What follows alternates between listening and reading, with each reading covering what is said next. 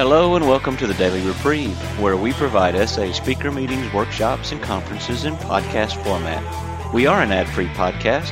If you enjoy listening, please help us be self-supporting by going to donate.thedailyreprieve.com and drop $1 or $2 into the virtual basket. Please consider donating monthly by clicking the Donate Monthly button. However, one-time donations are always welcome. Just click the Donate Now button. Now, without further ado, this episode of the Daily Reprieve.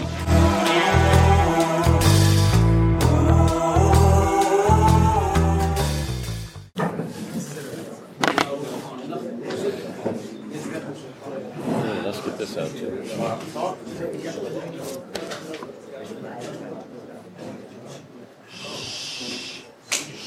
All right, guys, why don't you grab a seat?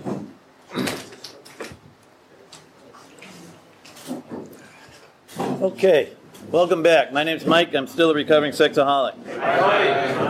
Glad I'm here sober tonight through God's grace and you people. Someone want to grab that door, please? Great, thank you. So what I was going to do is I was going to talk about individual sobriety tonight and then talk about cultural sobriety later tonight or tomorrow. But Zev said that he thinks the bigger crowd will be tonight and that really the focus is more the group sobriety. So we may or may not get to the individual, and if we do, it might be tomorrow. But for tonight, I'm going to talk about group sobriety, culture sobriety. So I'm going to start by reading a couple traditions to you. You are probably familiar with this book, 12 Steps and 12 Traditions from Alcoholics Anonymous. And usually, especially when you're new, if you hear that someone's having a tradition meeting, you hope you have another engagement, and if you don't, you quickly make one so that you can lie and say, oh, I have something else to do. It's sort of have to. You do. As soon as you found out there was a tradition meeting, you went and planned something so you didn't have to come. But actually, the traditions are awesome because they try to do for the groups what the steps try to do for the individual. So my purpose tonight, and we're just going to do this till 10 o'clock. I'm going to talk for 45 minutes to an hour. Hopefully, I'll stop by then.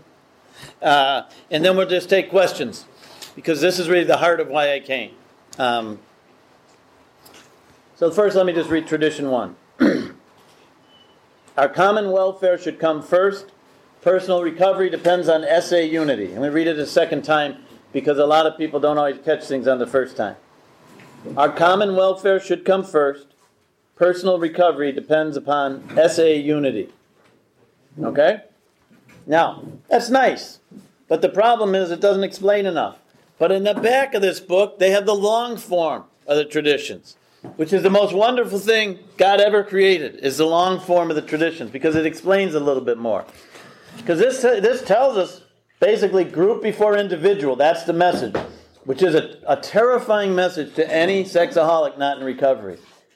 What do you mean, group before individual? You're here to save me. I'm here to get sober. It's all about me. It was all about me when I was drunk, and now that I'm newly sober, it's still all about me.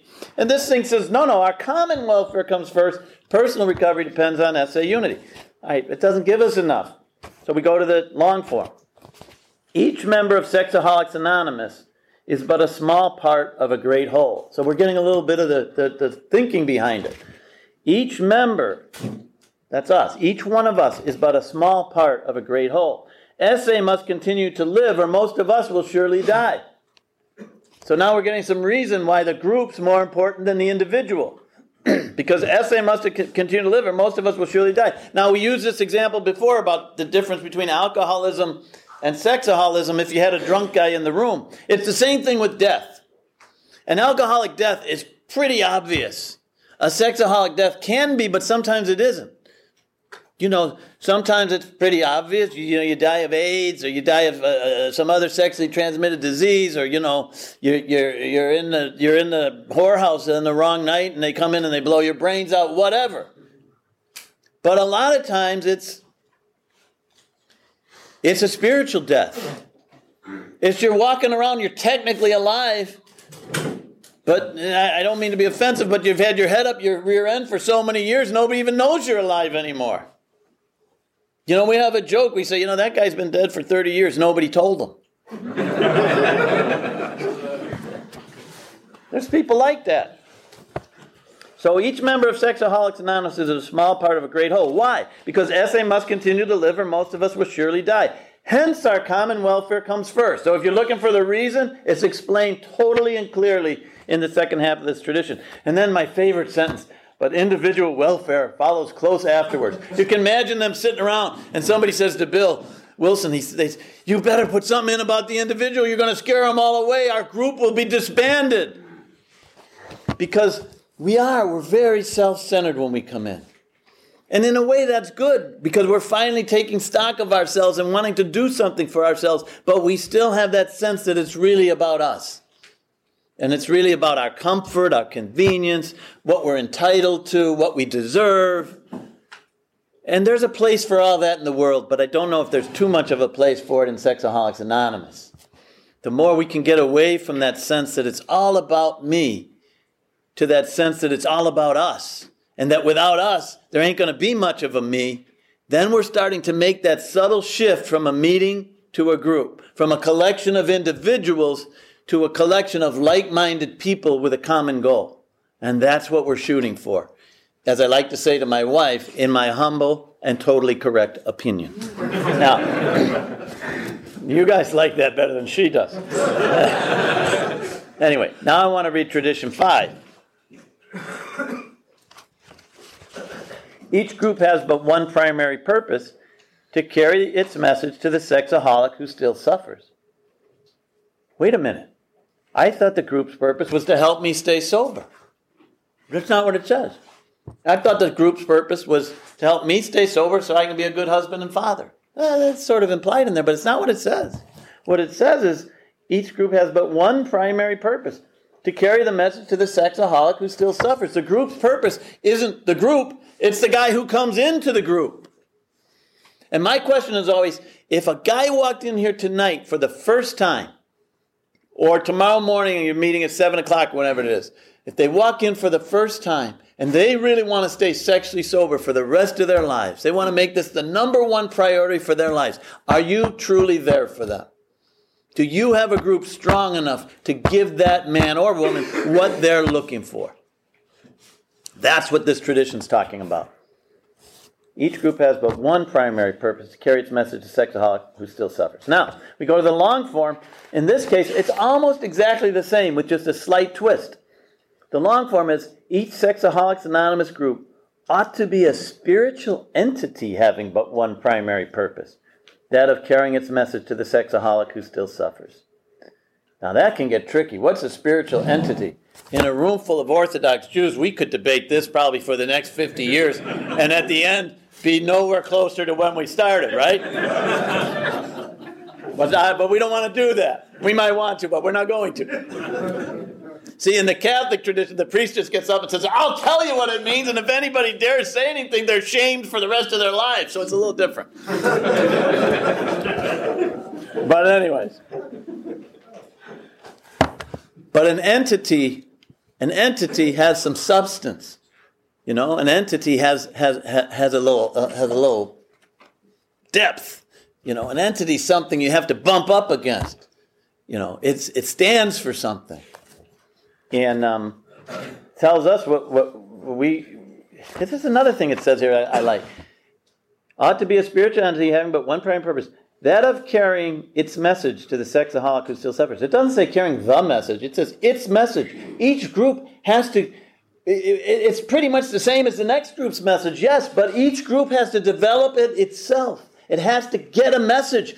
Do you know how many meetings of Sexaholics Anonymous there are from one end of this country to the other that don't have a message? Or they do have a message, but the message is, maybe you'll get a little bit better if you hang around with us. Hey, we have lovely fellowship. We've been here 10 years and our longest sober members got 36 days, but don't worry about it. Come on in, we have lots of nice cookies and coffee. That's it. That's not a spiritual entity, and that's not a group with a message. Okay. So how do we get there? I didn't bring any notes this time. I usually have notes, but I'll remember most of it. But I do want to refer you to something. This is literature. It's called Practical Guidelines for Group Recovery. I'm not going to go through the whole thing, but it's wonderful if you're trying to become move more from meeting towards group. Whether you haven't done that at all or whether you're in the process, wherever you are in that process, this is great. I'm just going to read you the headlines of the different topics. Topic 1, stick to the group's primary purpose. Topic 2, bring God into your life and into your group. Topic 3, establish the right priority. Incorporate a book study into your meetings. Keep sobriety in the group consciousness. Keep sharing, focused on the solution. Oh, we're going to talk about that. Get involved with newcomers. Don't debate the principles. Create a fellowship where sponsorship is a matter of course. Raise your hand if you have a sponsor. All right, pretty good. Almost everybody. Okay, excellent.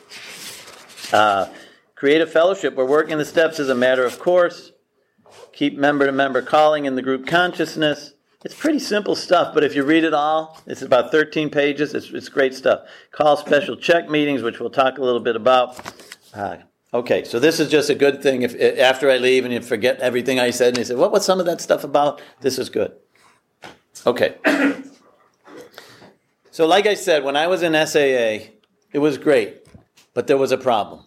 And the problem was everybody defined their own sobriety. That was one of the problems. So this guy would say, masturbation, I got to stop. Next guy would say, I'm trying to cut my masturbation to 3 times a week. Next guy would say, I'm trying to masturbate without sexual fantasies. I would shake his hand and say, man, good luck. Freaking fantastic. How do you do that? And why would you want to? But anyway, no. Next guy would say, I got to stay out of relationships for a year. And the next guy would say, I met her last week at the SAA meeting and we're getting married in 3 weeks. And I'm not exaggerating. This happened. And after a while, very nice, good people helping each other, good intentions, but no sense of what I just read to you. No sense that the group was more important than the individual, and no sense of an entity developing with the message. It just wasn't there. So somehow my brother finds out about SA, we start that, and we start going along. And we're doing okay, but along the way, we realize some things. And I just use examples that as they come to mind. So one is that there's this thing about compassion. Compassion is a wonderful word. I mean, to have true compassion is one of the most wonderful things you can have. But a lot of us misunderstand it, what compassion is. I'll tell you a story that is not true, but I like to use as an example. My son is 16 years old. He's got his driver's license. I've lent him the car. He comes home drunk, and he's gotten in an accident. And I think maybe there's been a gal in the back seat that just smells a little perfumey to me. It smells a little like pot, too. And I ground him for 6 months on the car. I says, first time, and he'd do all this, no car. 6 months later, he says, Dad, my 6 months is up, and I've learned my lesson. I want to go out Friday night. I want to borrow your car. I said, sit down, son. He says, I'm going to give you a chance. I have a few simple rules. No alcohol, no pot, no women in the car, home on time, no car accident. Can you do those 5 things? He says, yes, Dad, I can. I says, okay, here's the keys. I want you home at midnight. I'm sleeping. I'm dreaming. I'm having this great dream. The Cubs are winning the World Series again in my dream. Whoa! That sounded like a Yankee fan. And I know you've won 18 out of 20, but let's not bring in too many outside issues. Anyway, it's 2 a.m, and I hear some clanking. And I think, oh, what's going on? Then it dawns on me, oh no, my son had their car. I come downstairs, I open the door. My garage is half falling down because he's run into it. I go up to the car. He's passed out on the steering wheel. It reeks of perfume and booze and pot. And I look in the back seat and, oh my God, there's some 17-year-old girl back there. And I can't be looking at her. I'm a recovering sexaholic, for God's sake. Here's what I don't do. I don't say to my son, it's okay, I love you, keep coming back. I don't do that. And if I did, you'd think I was nuts. You'd say, what a crappy father. No wonder this kid drinks. His father lets him get away with murder. He tells him no matter what he does, he's great. I mean, he's broke every rule, and the father's just kissing his butt. What a loser father. Where did this guy come from? Yet here we are in Sexaholics Anonymous. This is what we do with relapse. We coddle it. We're so worried we'll hurt somebody's feelings. We're so worried we'll shame somebody. There's a lot of talk about shame. Most of us don't even know what it is, but we talk about it every single day. You know? If you don't want to feel shame, I'll give you one hint. I'm no expert, I'm no psychologist, but I'll just give you one hint. Don't do anything shameful today. You will feel less shame than if you do something shameful today. That's a hint. Okay? This is kind of how we treat relapse in a lot of our groups. And I don't know enough about your group to know where on the continuum you are on this, okay? But in our group, what we would do is we'd have this meeting, and the chairperson at the end would ask someone to say the Lord's Prayer at the end of the meeting, okay? And invariably, for years, the person who would be asked to say the Lord's Prayer would be the person who told the saddest relapse story that week. So, what's your name again? David, I got 3 years of sobriety today. Way to go, David. What's your name? Joseph would share. It's just hypothetical. Joseph would. Not a converted story, though. I can't help you there, Joseph. Joseph would share. I feel really bad about this. I had 40 days for the 7th time in the last 3 years. And I meant to stay sober that day. But I walked by an adult bookstore and I went in and I actually had 400 quarters in my pocket just by coincidence. And I used them all. And I acted out 7 times. So now the meeting ends and the he looks at this guy who's got 3 years. He goes, yeah, that was boring. And he says, Joseph, would you lead us in the Lord's Prayer? Well, somebody comes up to me after a meeting one day and says this really radical, profound, and really hard to understand thing. Wouldn't it be better if you asked the guys who were sober to lead the prayer at the end of the meeting? Light bulb number 1 in our group. First moment of moving from a meeting that coddles the individual, no matter how badly they're doing, to a group that says, geez, if we want to encourage sobriety, why don't we have sober people lead the prayer at the end of the meeting? I mean, just seems like the littlest thing. It seems like the most obvious thing. Had never thought of it. We changed it. Groups started getting more sober.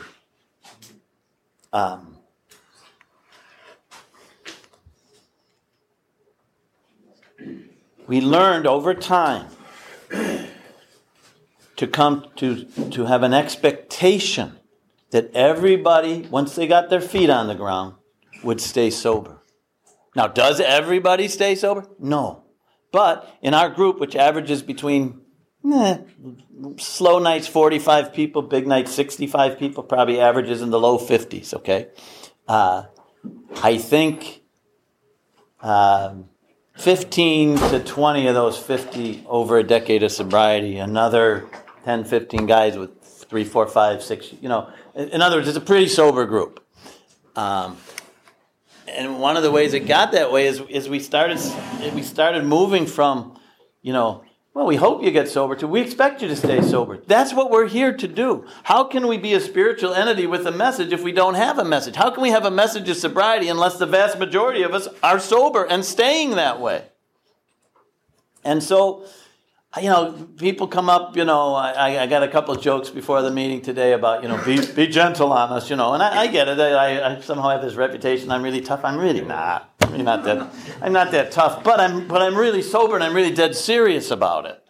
And what is compassion for someone who keeps relapsing? What do we have for them? If what we have that we think is compassion is it's okay, that's precisely the wrong message. If you've never heard it before and you have recently relapsed or are planning to shortly, let me be the first. If I am the first, I hope I'm not. It's not okay. If you want to act out, go ahead, be my guest. But what are you doing here? We're the group for people who stop doing that. And that's real compassion. Real compassion for my son with the car is to say, you're grounded again for 6 months because I do love you. And it makes sense when I use that example, but in the group it doesn't. We're so afraid of hurting somebody's feelings when sometimes precisely what people need is for their feelings to be hurt. Not harmed. Harm and hurt are not the same thing. They can be, but sometimes hurt is just that. It's just a feeling. And sometimes we have to be willing to hurt somebody's feelings, to tell them what somebody sooner or later has to tell them, which is this is the group for people who want to get sober, it's the group for people who want to stay sober, and it's the group for people who want to help other people get sober. And I didn't make this up. It's called the first tradition and the fifth tradition. It's called unity with a spiritual entity with a primary purpose. And that's sobriety yesterday, sobriety today, sobriety tomorrow, sobriety for you, me, and everybody else. That doesn't mean it's going to be perfectly lived out. But if we're not shooting to live it out as well as we can, then we will remain just a meeting. A nice collection of individuals where some of us get sort of better and some of us don't. And we like each other. We spend an inordinate amount of time together, and all we do is share our most recent story on the edge of the cliff. What if we just all got away from the cliff? What if we didn't spend our life on the edge of the cliff? What if we got a life that was so good over time, which is why I try to tell you what it's like for me now. What if we got a life that was so good that we said, the hell with the cliff?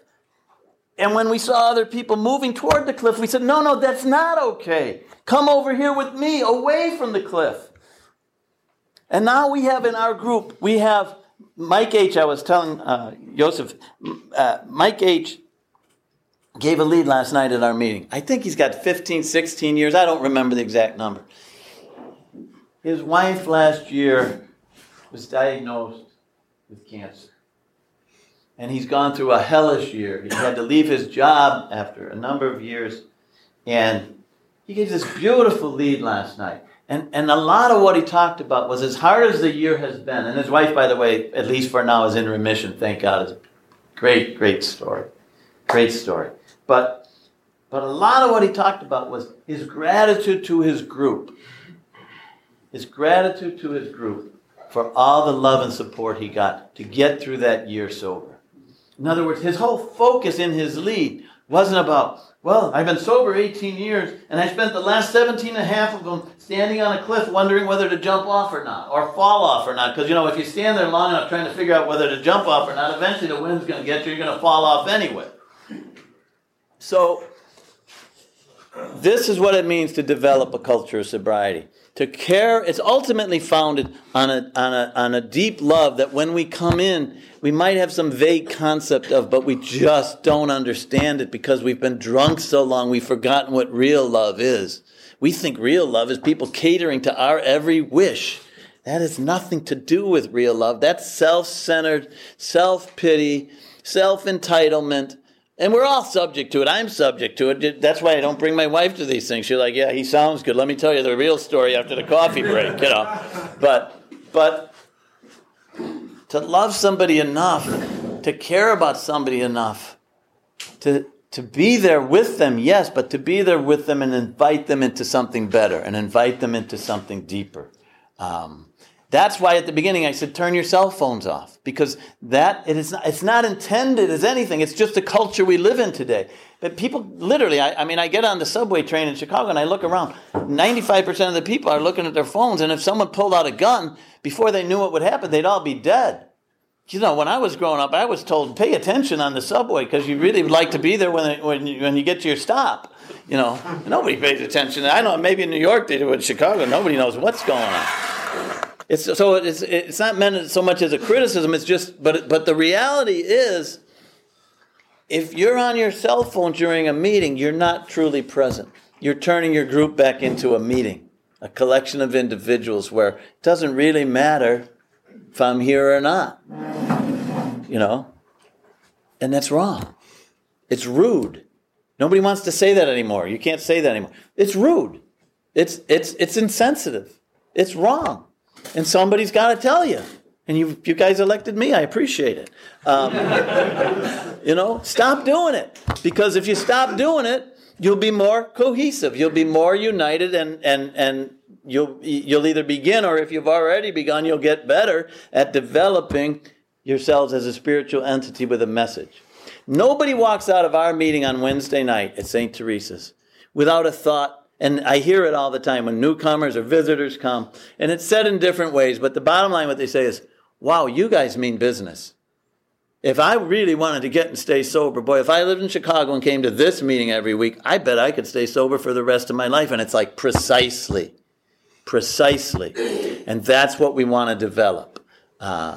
We want to keep developing it, and it takes leadership. Some people say, there's not supposed to be leaders in the 12-step program. No, there are supposed to be leaders. Our leaders, though, are but trusted servants. They do not govern, which is another whole topic I'll save for another time, because we got a lot of governors in SA. But that's another topic for another time. But there is leadership. And you have to be aware of bleeding deaconism, which, I have been subjected to sometimes. I mean, I have failed in that regard at times, where I get on my high horse and think everybody should be my way because I'm Mike C and I've been around and blah, blah, blah. That's all crap too. But there is leadership. There is a sense of, there's a core of us who've been around long enough, who've been sober long enough, who want this to go a certain way. We have to be careful not to be controlling and not to be jerks and all of that. But at the same time, we talked about balance beforehand. At the same time, we have to be brave enough. It takes courage, brave enough to say, hey, group, we need to do a few things differently if we're going to be stronger. And the most important of those, I think, is to stop coddling relapse. To stop treating relapse like it's just a normal part of things and, oh, well. It's not. It doesn't have to be. You'll never eliminate it because we're human, but you can reduce it substantially. You can reduce it substantially by making it clear to people what you stand for and that you stand for sobriety. Other examples. One of the key things, how many people in this room are sponsoring somebody else? Okay, pretty fair number. Another one of the key things in building a culture of sobriety is sponsorship.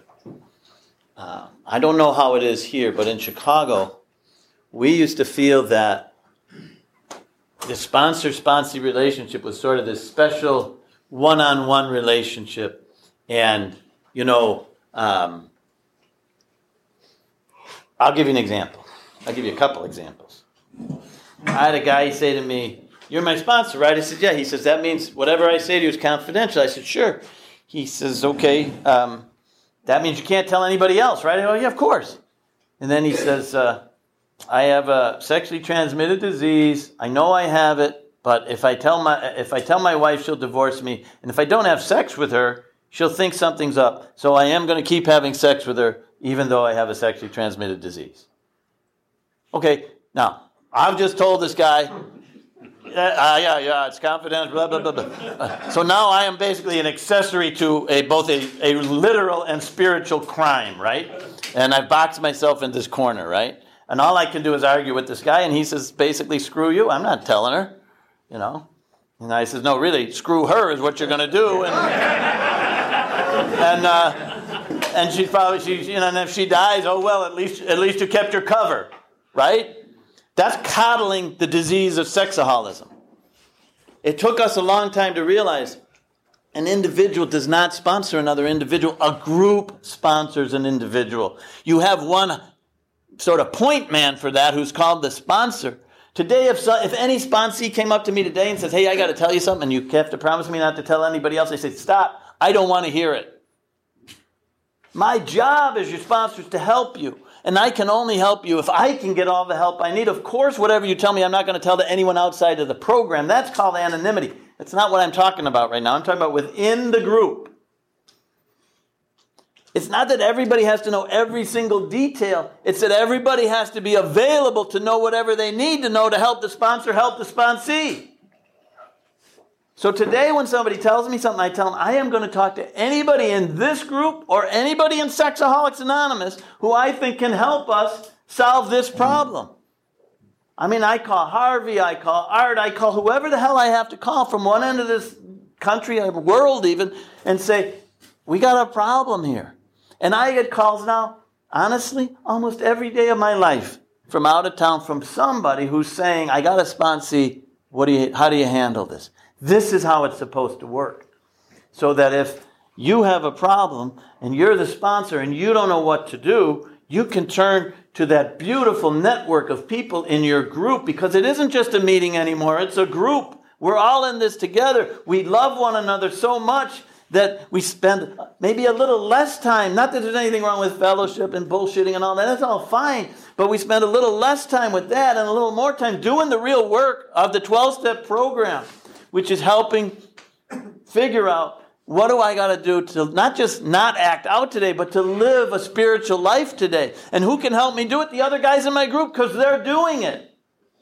And so this changed our whole concept of sponsorship.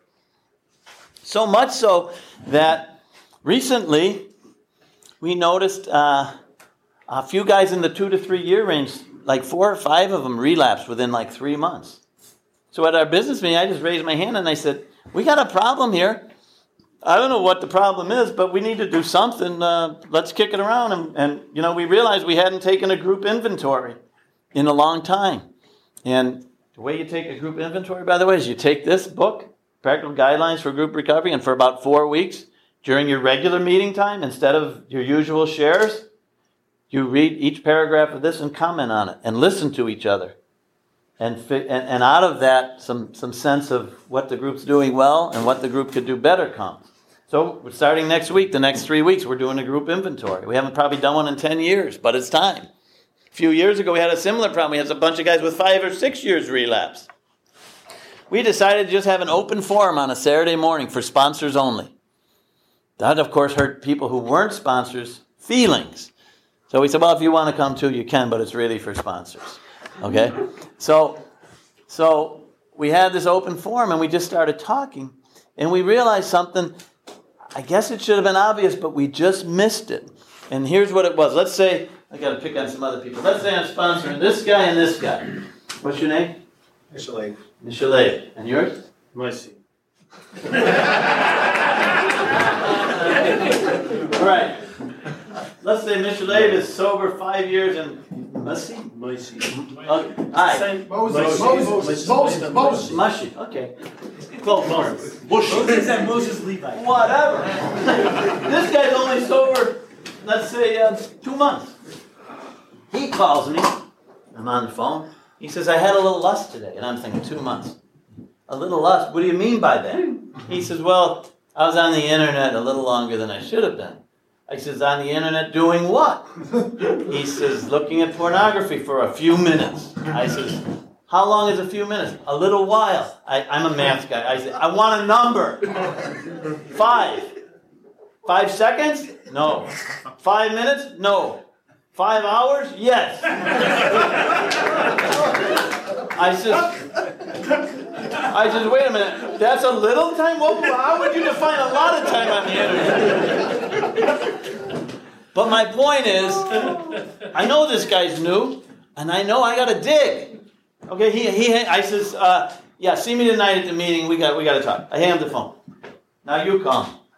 I would have done the names, but forget. He calls me. He says, he's sober 5 years now. I've been sponsoring him for 4 years, right? He says, I had a little lust today. I said, did you surrender? He says, yeah. I says, okay. And I hang up the phone. Unintentional, but I'm complacent about his sobriety. I trust that he's going to stay sober because I've seen him stay sober for 4 years. I'm not asking the questions that I'm asking the guy with 2 months or that I'm asking the guy I know is a chronic relapser. I should be asking you the same question I'm asking you. I don't care if you got 40 years. Because, lust is an equal opportunity employer. Lust doesn't care that I have 33 years. Lust doesn't give two craps about that. Doesn't care. So part of developing a culture of sobriety for us was having this open forum to just say what's going on and realizing we weren't digging as deep. We weren't requiring the longer-term sponsees to be as transparent as the shorter-term sponsees. But we never would have figured it out if we didn't call the question and have the open forum. And then from that, we had a sponsorship workshop on transparency. And we talked about the importance of transparency. And what is transparency? Transparency is sharing the truth, the good, the bad, and the ugly, with a heavy focus on the bad and the ugly. Because usually that's more likely to get us drunk than the good, although the good can get us drunk too. My job as a recovering sexaholic is to look bad at least twice a week. 1 when I talk to my sponsor, and 2 when I talk to my group. My job's to look bad. Do you know how many people think it's the opposite? How many people in this room right now believe their job is to look good? Think really long and hard about their comments before they make it, to tailor it so that it projects well to the group? Especially in a close-knit, kind of homogeneous community like this. God, we don't want to look bad. I don't know how it is in the Jewish community. In the Catholic community, there's only one thing that's really important. How does it look to the outsiders? You're more worried about some guy you've never seen before walking down the street than you are about anybody else. How does it look? My mother never complimented me in 30 years, but on the phone every day, she'd tell all my aunts and everybody how great I was. Then she'd hang up, and I'd walk up kind of looking for a little more, and she'd like, get away from me.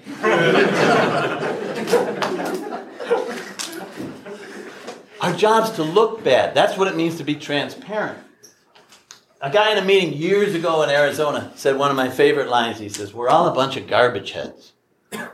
In other words, my head is filled with garbage at any point in any given day. And I got a feeling some of yours is probably too. It might be resentment garbage. It might be lust garbage. It might be my wife's, this, that, or the other thing. Almost always a lie, by the way, but it's there. And my job is to present that garbage to the group. So this is what happened. This is another example of it. About 4 years ago, I got in the habit of not making calls. And maybe it was 5 years ago. I'm getting 8 to 10 calls a day, and I started thinking, I'm getting so many calls, I'm talking to members. I don't know if I ever consciously decided, but I just faded away. And then one week in the meeting, I happened to mention to a couple guys, I don't really make many calls anymore because I get so many. The next thing I know, after the meeting that night, 5 guys sat me down, sat me in a chair, and they were having a check meeting on me. I call check meetings. I call them. I don't get them called on me. In case you haven't heard, I'm Mike C. So they sit me down and they say, basically, we don't give a crap if you're, Harvey and Roy and Jess all put together. We don't care. You are going to make 2 calls a day, every day, for the rest of your life, and you're not getting out of this room till you commit to it. Because you're full of crap. Okay, thank you, fellas. And I realized that night, in a good way, not in a self-pitying way, I can die now. This group has learned to become a group. It's still good to have me around, I still contribute, but they don't need me anymore. Because they've become such a spiritual entity, so united in the first tradition, so with a purpose and a mission in the 5th tradition, that they're not intimidated by me. They saw my crap and they called me on it. And that's what it means to develop a culture of sobriety. And that was, again, transparency. You might be getting 10 calls a day, but when are you picking up the phone telling somebody what garbage is going on in your head? And believe me, it does on a daily basis. Every once in a while I might have a non-garbage head day, but not very often. So let me talk a little bit more about check meetings. So somewhere along the line, and it's in this book, so maybe we got it from here, I don't remember, but we realized that, this relates to sponsorship. The loneliest guy in every SA meeting is the sponsor. Because the sponsor, there were so many overwhelmed sponsors, it's unbelievable. I mean, this is the main calls that I get usually. Is always a sponsor worried about a sponsee. We are carrying in our hearts this love for guys who are struggling, but we don't know what to do. Because our only qualification to be a sponsor is that we are a pervert. That's it. But that we have stopped acting like one a little bit longer than the guy who calls us. That's it. I'm not a sponsor. You didn't call me here because I'm a psychologist, because I'm a priest or a rabbi or a minister. You didn't call me here because I'm a great businessman You didn't call me here because I'm a social worker. You called me because I'm a pervert who's been not acting like one a little longer than many of you. That's why I'm here. And, okay, but who the hell's out there? Anyways, so that's fine. So the issue is in sponsorship. It's okay. The issue is there's a loneliness because we are overwhelmed. We're in over our heads, and sometimes we don't know what to do. And so we started having a thing where only a sponsor can call a check meeting. What is that? Maybe, and it's usually not because somebody relapsed. 99% of the time, if your sponsee just relapsed, don't call a check meeting. He is not ready for a check meeting. He's drunk. Okay? But maybe you've got a guy who's staying sober, but there's a problem in the sponsor-sponsee relationship. Maybe you're trying to get him to work the steps and you feel like he's dogging it. Maybe he's got a problem in his marriage and it's just bigger than you know how to handle. Who knows what it is? So let's say I'm sponsoring this guy and we bumped into a problem and I don't know what to do with it. I say to him, you know what I'd like to do is I'd like to call a check meeting. And I'm going to ask 3 or 4 of our long-term members to sit in after the meeting next week for half an hour. Okay, fine. I asked 3 or 4 sober guys. After the regular meeting, a little fellowship, everybody leaves. There's 5 guys left. We sit around, we say the serenity prayer. Someone chairs the meeting, not the sponsor. Somebody else chairs it because the sponsor's there to get help for him. And the chairman just says to the sponsor, so I guess that in case that would be me, hey, what's going on with this guy? And I said, well, he's staying sober, but I've asked him to bring in some step forward 3 straight weeks. The first week, the wife and the kids, I thought, okay, yeah, that can happen. The next week, he's at a baseball game. Hey, I love baseball too, so I let it slide. But now it's the 3rd week, and his excuse this week, I don't know, I just feel like I'm working harder than he is. You ever have that feeling? I'm working harder than my sponsee is? That's a bad sign. So I just need some help. And then the chairman says to the sponsee, you got anything to add briefly? We only want to hear from the sponsee briefly. Sponsor can talk as long as he wants. Sponsee briefly. Don't mix up the order. If you do, you're back to a meeting, not a group. Sponsee speaks briefly, and then the 3 or 4 other guys there just go around the room and give feedback. Well, here's what I sense, here's what I sense, here's what I sense, here's what I sense. At the end, you go back to the sponsor, and you want to make any final comments? Yeah, here's what I picked up on. Go back to the sponsee briefly. Say the serenity prayer, go home. That process has totally transformed our meeting into a group. Because what it's done is it's taken the burden off the shoulders of sponsors and put it where it belongs, which is on the shoulders of sponsees. There's so many of us who are caretakers, and it's not our job. Our job is not to take care of the sponsee, it's to put up the mirror to the sponsee.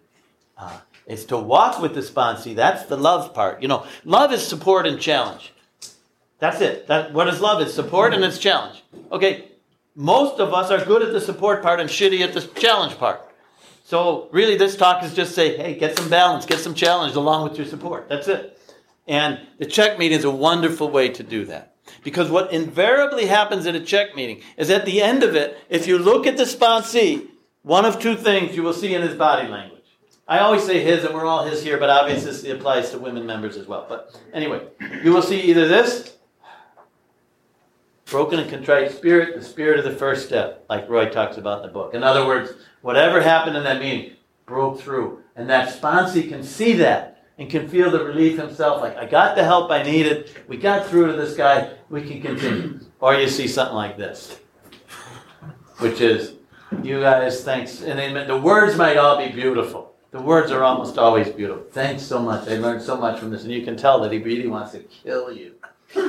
This is great because the sponsor then realizes, and I have to get a different guy because I usually use Jesus and it might not work. Go for it. Okay, I'll just stick with it.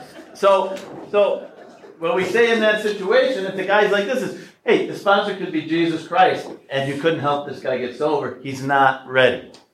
Okay? So this is another thing. Another thing about sponsors and sponsees. And it's all along the same line. If you have a sponsee who is relapsing frequently, now I'm not talking about a newcomer. Not that a newcomer should be relapsing frequently, but I realize it takes a while for people to get on their feet. Some people get it right away. Might take some people 1 or 2 stabs at it. Okay, but beyond a newcomer, if you've got a long-term member that you're sponsoring, and that person is relapsing on a regular basis, you don't know it yet because you're calling yourself the sponsor. He's calling you his sponsor, and the group sees you as his sponsor, but you're not his sponsor. Each and every time he relapsed, he has fired you. Unless you're telling him, which I've never heard in 33 years, unless you're telling him, okay, here's my direction for the next week. I want you to go out and relapse. I want you to get drunk on lust. And the reason is, then you can make me miserable. I can be depressed. I can be overwhelmed. I can feel responsible for your recovery again. And the group can be miserable again because you failed again. This is what I want you to do. If you're doing that, then it's your fault. But if you're not, every single relapse of every single sponsee you've ever had is 0% your fault. Get over your sense of over-responsibility because it ain't your fault. Because as soon as that person relapses, you don't know it yet. You're not sponsoring them. So what we do in our group is we stop pretending. We stop pretending with our chronic relapsers. And I would suggest you do it too. And this is very controversial because people aren't used to, they're used to the support. They're not used to the challenge. People say it's unloving. It's the most loving thing in the world. If I'm sponsoring this guy, he's been around, let's say, 3-4 years. 3 months relapse, 2 months relapse, 1 month relapse. Oops, that relapsed 3 days, 4 days. Oh, now he's back on for 3 months. And all we ever do is talk about the cliff and how, did you stay on this side of the cliff today or did you fall off? Oh, you fell off today. Wonderful. See you tomorrow. If that's all you ever do, the sponsee's wasting your time. There might be somebody in your group who actually wants to get and stay sober. You're not helping him. Why? Because you think you're helping this guy who you're not helping either. Because he's not ready to be helped. Nothing against him, nothing against you. Not trying to hurt anybody's feelings. I'm just telling you the truth. He is not ready to be helped. And you could be Jesus or whoever your guy is, and it wouldn't make any difference. It would make absolutely no difference. So that's another thing that's very, very important. So when we say to chronic relapsers, now when they relapse, they come up and say, would you help me get a sponsor? I says, come back to me when you have 30 days of sobriety. There's no magic to 30 days. You could say 60 days. You could say a month. You could say 6 years. It doesn't matter. The point is, show me some sign. You know how to get and stay sober for 30 days. By my count, you've done it 12 times in the last 7 years. Therefore, get 30 days and come back and let me know what's different. We have guys who've literally burned through 10 and 11 sponsors. And then they want another one. It's like glutton for punishment. It's like, for what?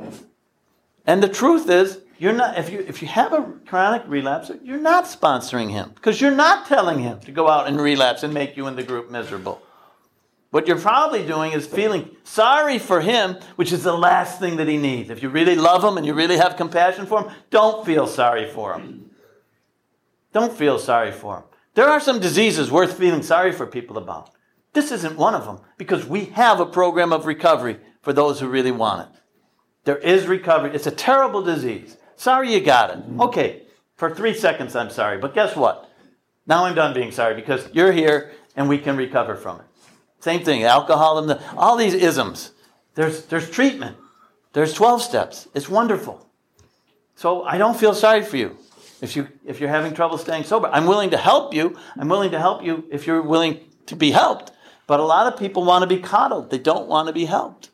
And so the sooner a collection of people in a meeting stop coddling relapse, by stop sponsoring relapsers, because you're not sponsoring relapsers, the more united your group will become. And ironically, some of those chronic relapsers will stop chronically relapsing because they will get the message, oh, this is not really accepted here. No one's going to kick you out, but I'm on the outside looking in. We're so busy trying to make you feel like you're still on the inside, even though you're not sober. Why would we want you to be on the inside, feeling like you're on the inside if you're not sober?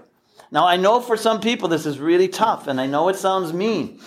I don't think it is. You'll have to decide for yourselves. I mean, I go home and you get to say, well, we like this, we didn't like this, and that was great, and this guy was full of crap about this, whatever. But let it sink in for a while. Talk about it. Think about it, because there's a lot to it. And the results that we've had is we do still have a few chronic relapsers, but a lot less than we used to, because we started caring enough about these guys to say to them, look, let's call what it is. If you're not ready yet, years and years ago, I don't remember who the guy was or where he was from, but it was at an international convention.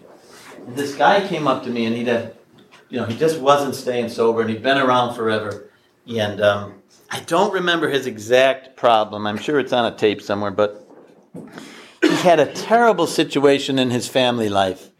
And I don't remember exactly what it was.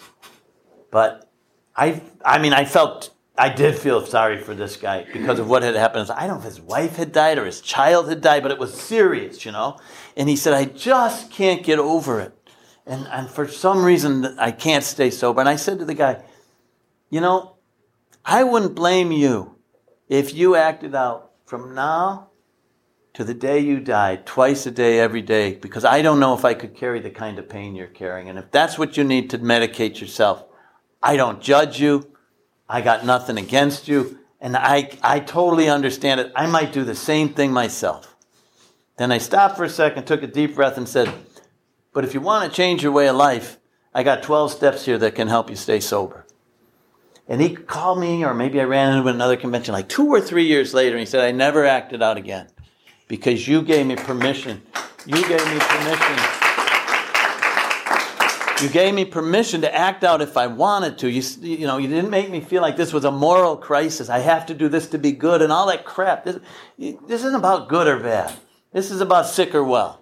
We are sick. Do we want to stay that way or don't we? In his case, I thought he had a good reason for wanting to stay sick. Who would want to face that? But he finally decided that he did. And he turned his life around. But, I felt sorry for his situation, but not for his relapses. And he picked that up. My brother, who I told you about, who really started us in Chicago, he left for a while, but he's been back, and he just celebrated 20 years of sobriety. And I'll tell you a little bit about this, but it's going to be a little hard. But how am I doing on my time here? Oh, a little after 9. Yeah, I got a couple more stories, and then we'll go to Q&A. So my brother's wife was named Evelyn. Now, Evelyn was very important in our family because she was Polish, and almost everybody else was Irish. I mean, she's American. She was Polish-American, and we were Irish-American. And that meant we had someone in the family who could cook. She made tacos, she made all this Polish food, gołąbkis and all this stuff, and oh my God, it was awesome. And Evelyn was in many ways a good friend of mine, but Evelyn was a little scary, because when you walked into my brother's house, Evelyn would not let you wear shoes in her house. And I hate taking my shoes off. I hate it. I would try to remember to bring slippers, and then I'd take my shoes off and put slippers on. But if I didn't, I would just try to get away with wearing shoes in her house. And she'd see me and say, "Get those shoes off!" And I'd go running like a 3-year-old kid back to the mat at the door and take my shoes off, And anyways, she wouldn't be very happy with me. Now, Evelyn died in December of 2012, about 6 years ago. And she died of cancer. And her cancer came and left. At least, I want to say, and I might be a little off here, but I want to say at least 4 times over the course of maybe 7 or 8 years. In other words, she'd get it, be in remission, have a couple of good years, remission, have a good year, remission. This went on and on and on. And my brother would come to the meeting every week, and he would be real. He would talk about what was going on. He would talk about the beautiful things that would happen, because he learned to do things I still can't do. He and his wife would sit and look out a hotel window when they go out of town, when she couldn't move around much anymore, for 4 hours and just look at things and enjoy them. Imagine 4 hours, no phones on, not doing anything, nobody calling in, just literally left with your spouse. Terrifying, but beautiful if you can pull it off. And he could pull it off, and she could pull it off. And he even though very few of our members had met Evelyn, a few had, everybody knew her.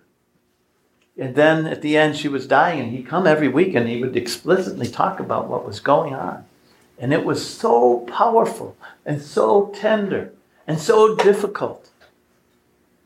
And then she died. And then for the next many, many months, even year or plus, he would talk about how he was doing with that. This was a guy, the love of his life, leaving him over a period of years, and him coming and sharing that with the group. So that this group now, Wednesday Night St. Teresa group in Chicago, they know, at least by osmosis, how you walk with somebody who's dying, because he taught them. And he knew only by being part of this group, which allowed him to be real about what was going on in his head, which some days was very tender and beautiful, and other days was rather raw and ugly. And after Evelyn died, you could never give this tape to my brother, because I don't want him to know one thing I'm going to tell you. Maybe he does, but I hope he doesn't. My brother called me every day, I would say, for at least the next 3+ years, and cried. That's over 1,000 days in a row. Every single day. And he would apologize to me. And I would say, why are you apologizing for me? This is the greatest privilege of my entire life. And he'd say, well, I just worry maybe I'm overwhelming you and you can't handle it. And I'd say, I can handle it great. And I'd hang up the phone and call somebody and say, if this guy calls me one more time, this is the part I don't want him to know. If this guy calls me one more time and weeps into my phone, I'm going to have a nervous breakdown. I can't, the grief is so overwhelming. It's so profound. It's so beautiful. I can't take it. I couldn't take it by myself, but I kept calling you guys, and you guys kept saying, hang in there with him, hang in there with him. You can do it. And I'd just be there for him, but then I'd have to get off the phone and let you guys be there for me.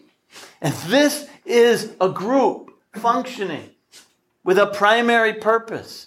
It's not just, oh, don't act out. It's get to the point where acting out is so far from your mind. Most days, yes, there's going to be those days where you're near the cliff. But what if it's 1 or 2 days a year instead of 363 days a year? And you can live a life that, like Roy says, a life that's making it. And this is developing a culture of sobriety. Okay, let's have me stop and take questions.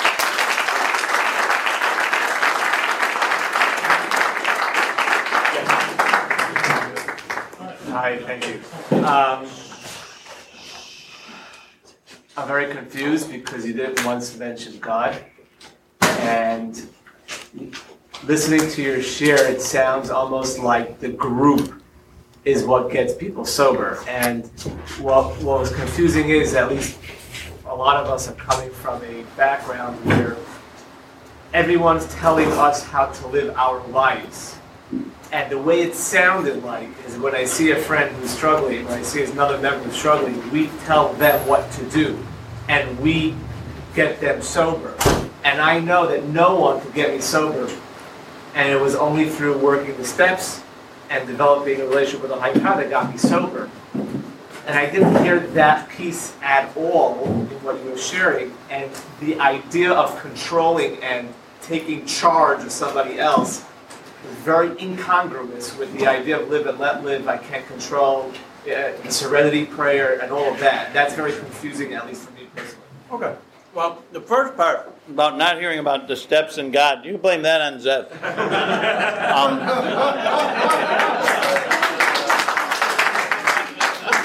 Because at the break he says, I know you're going to do steps and then traditions, but I want you to do traditions and then steps. So this is all Zev's fault. But anyway, yeah, I kind of hear what you're saying, but I kind of don't. I mean, nothing that, in my own mind, nothing that I said had anything to do with control, had anything to do with telling people what to do.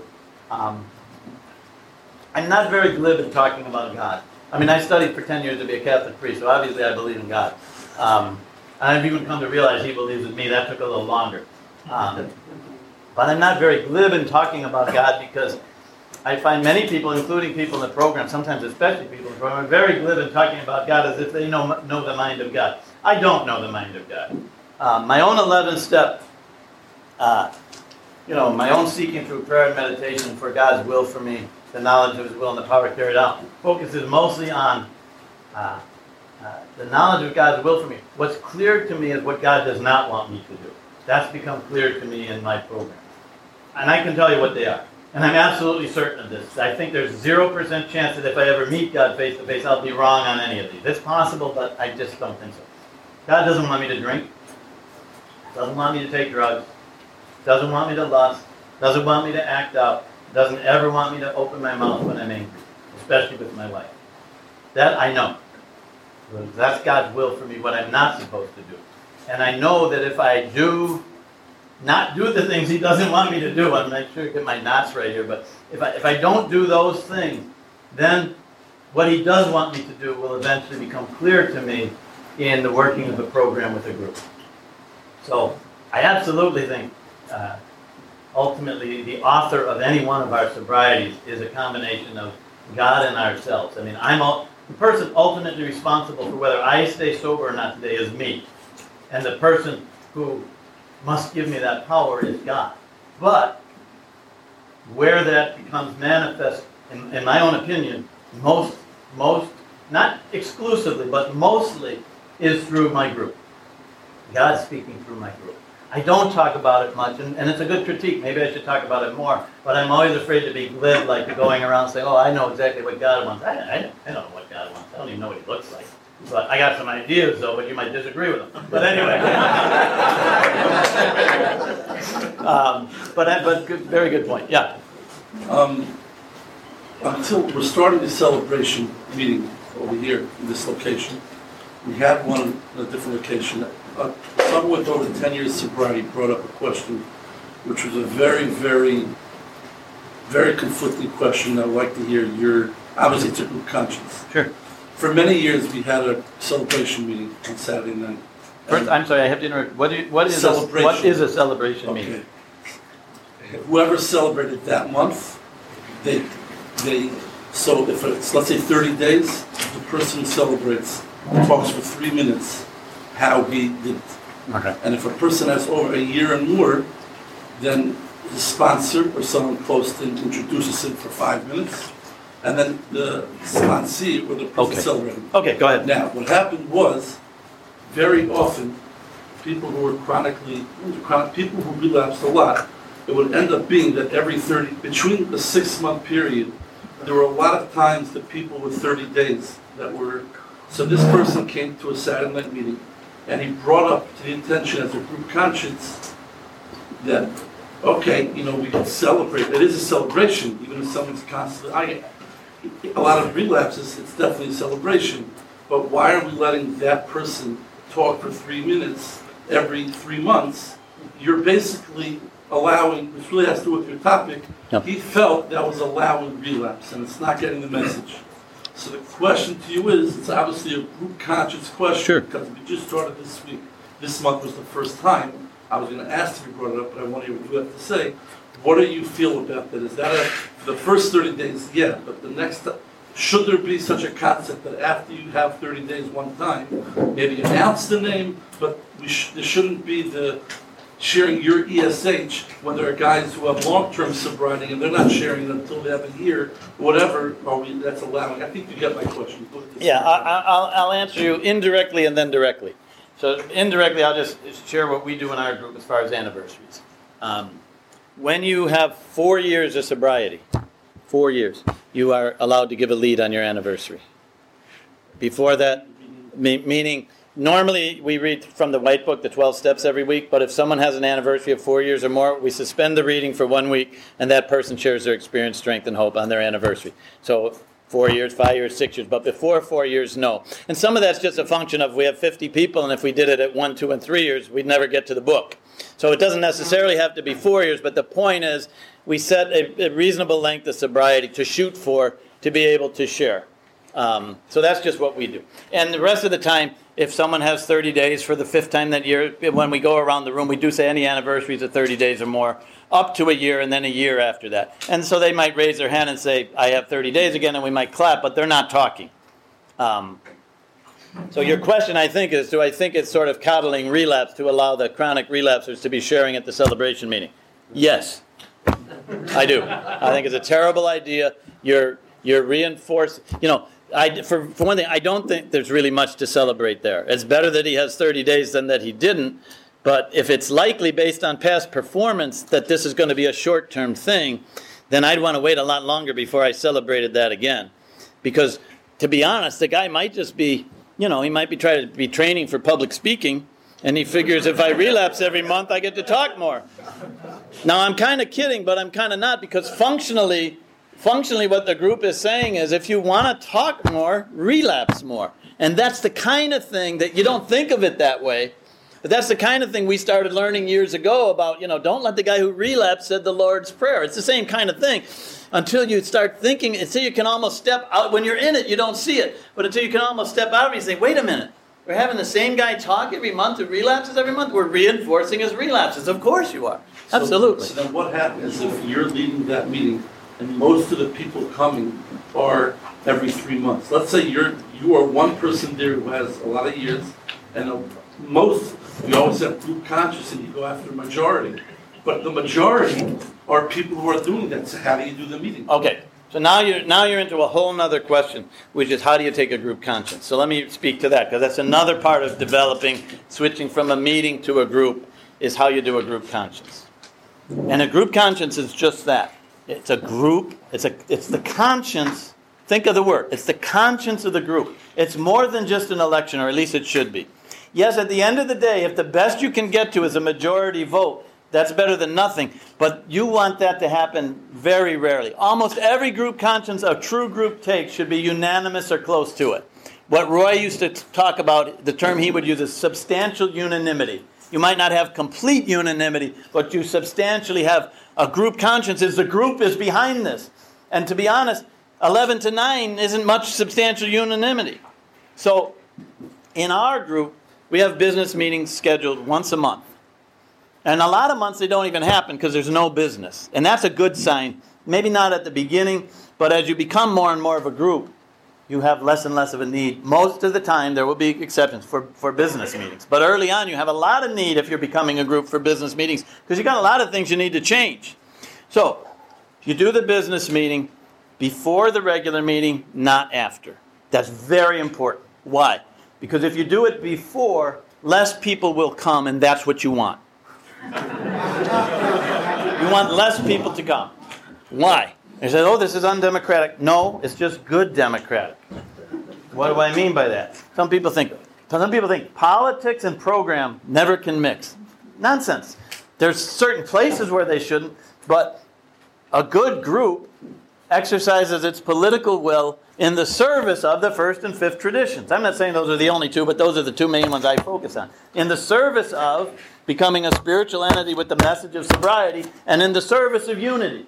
Okay? So, you want to have it before, because generally then, the people who are sober longer, who are more committed, are more likely to be there. And if other people want to be there, fine. But if people who are newer, or more importantly, chronic relapses, are less likely to show up, that's good. It's okay. So that's number one. You have it before. Number two, 25 minutes maximum for any business meeting. Why? I'm going to give you a sentence that, except for, I did kind of like stumbling forward too. Thank you. He liked that one. Except for that, this will be my favorite sentence of the night. Here we go. Urgency is the enemy of recovery. We're sexaholics. We think everything is urgent. This must be decided now usually means it absolutely must not be decided now. Because if it is decided now, there's going to be a lot of anger, there's going to be a close vote, there's going to be screaming and yelling. Who needs it? Nobody. So, 25 minutes. So our regular meeting starts at 7:30 on Wednesday. Our business meeting once a month is 7 to 7:25. At 7:25, regardless of what's happening, the chair says, meeting adjourned till next month, because there's nothing we're fighting about now that we can't fight about next month. This is not a nuclear bomb about to go off. This is, do we need to turn the air conditioning to 72 or 70? Or 68? or whatever. So if you have a sense that nothing's urgent, if you have it before, if you limit the time, these are called boundaries. You're setting boundaries to create a safe environment to have a healthy discussion. Here's the next part. Unless there's clear, almost unanimous, unless it's something so obvious that everybody's behind, the business meeting never votes on anything the first time something comes up. There's two reasons for that. There's the stated reason, which has some truth to it, and there's the real reason. The stated reason is we want more people to have time to think and discuss and come back next month and all that. It's lovely. The real reason is me and the other old-timers who are absolutely committed to the first and fifth tradition, which is in a way about God, by the way, because it's about becoming a spiritual entity. It's all ultimately about what God wants of us. Okay? What we then have a chance to do over the course of the next month is figure out, do we want this proposal? And if we do, let's line up enough people so we know by the time the next business meeting starts, we've already won the vote because we know there's only 50 people in the group. We've got 32 on our side at minimum, and they've all committed to come.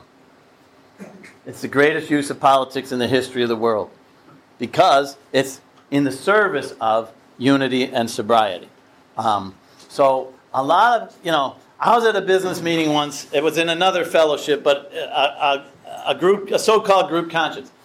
Now, if you're old enough, and I don't know how many of you are, but in the early days of another fellowship that has something to do with beverages, the great thing was when you got there, you never had to drink again. The bad news was after each meeting, you wondered if you would die of cancer because everybody was chain smoking. So you'd walk into a meeting, you'd come out and have to buy a new set of clothes. I'm exaggerating, but it was, that's how it was. But then, 90s and into the early 2000s, all the anti-smoking, blah, blah, blah. So all these meetings started voting to be non-smoking meetings. And then eventually, at least in Illinois, you had no choice. It became law. You had to be non-smoking. But in those early days, this one meeting had become a non-smoking meeting for months. And one day, in the middle of somebody's lead, a person raised their hand and said, I need a cigarette. I want a group conscience to change this into a smoking meeting. And everybody felt sorry for him and said, okay. And he lit up. And he smoked, and then the next day everybody got there and voted it back to a non-smoking meeting. Okay? I guess, but I don't really think that was a group conscience. That was somebody holding the group hostage, and the group allowed it, which they probably shouldn't have, but whatever. Okay. That's not a group conscience. So my point is, find a way to take a group conscience that maximizes the long-term member's sobriety's ability to have the time and space to figure out how to best, not control, but guide the group toward unity and toward sobriety. Okay, yes, sir. Thank you. I appreciate it. You mentioned a lot about the challenge part of love and the placing a primacy on the message of staying sober in the group. Something that I have difficulty with is that fear of is that developing a hierarchy of better than and worse than, and the guy is sober for longer, so he's the more important person in the group, and this is something that on my way here when I called my spot, he said Mike's a humble guy. So that opened me to the second I think someone's talking down to me, I shut down.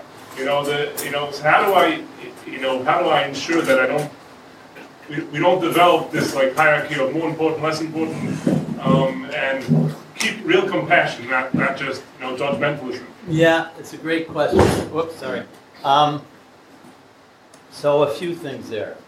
One is our own personal thing, which is not all of us, but many of us, when we come into program, we don't like authority. Catholics tend to be both the most rebellious, Irish Catholic, the most rebellious, yet also most loyal, in terms of Pope and that kind of Catholic stuff. We like to argue with the Pope, but God, we want him to like us, you know what I mean? So there's all these dynamics around authority. I don't know what the Jewish dynamics are, but similar, okay, worse, okay, whatever. So part of it is just part of our own spiritual journey is learning when that button, like it's good that you talk to your sponsor on the way down, because on some level you knew, like, well, I might be spoiling for a fight here. I got to get myself in fit spiritual condition. You know what I'm saying? So that's awesome, because part of it's just our own stuff we bring to it that we have to deal with. In terms of the group itself, though, I think the example I gave of my group sitting me down in a check meeting and telling me I was full of crap and I needed to make 2 phone calls a day is your evidence, at least from St. Teresa's. We don't have that problem. Everybody knows I'm sober 33 years. They know I go around the world. They're proud of it. They're supportive of me. But they're not, particularly the long-term members, they're not intimidated by me, in part because they know I come every week and I lead with my weakness. I tell them what's going on. I give them the garbage in my head. I don't want to be thought of as some guru, as I'm not. At the same time, I don't want to be falsely humble and pretend like I don't have 33 years, I haven't learned anything, I don't have anything to say, because if that was the case, then when you called me to come out, I'd have to say, oh no, I'm too humbled, I don't have... That's BS too. So there's a balance for me, there's a balance for you as a guy who's newer, listening to a guy like me, and we just have to work it out. The thing about the challenge is people, when they hear about it, they sort of get it, like, yeah, there's some truth to that, but there's resistance to it. And some of that is, we're just so used to thinking of support equals love, challenge equals something else. And my point is, in many cases, and it depends, but in talking about developing a group, a lot of what you're dealing with is trying to get more people to buy into long-term sobriety, and that involves a lot of challenge. My point is, challenge is love in that case.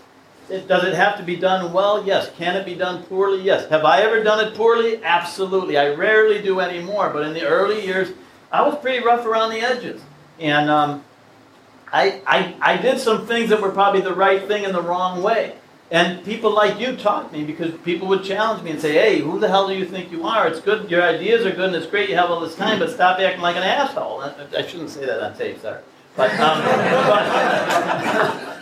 I want that deleted. But anyways, so I just think if the group truly becomes a group, then that's your insurance against that, because then God is working through everybody to feel safe that we all know the support and challenge. It isn't about judgment. It isn't about a hierarchy. I'll give you another example. When we were first trying to move from a meeting to a group, Roy or somebody somewhere had this idea that we should go, when the sharing time comes, you should go around the circle twice. The first time, only those with 30 days or more sobriety. The second time, everybody else.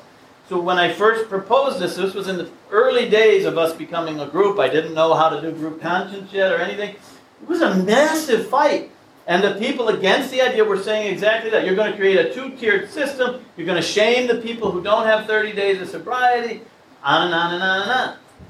And the other side, which included me, said, well, that's not our intention. Our intention is to say, let's hear all the sober people first, because the meeting is here for sobriety. Everybody gets the same time. We have a timer, which I'll go into in a minute, but the sober people don't get any more time than the non-sober people, but they do go first.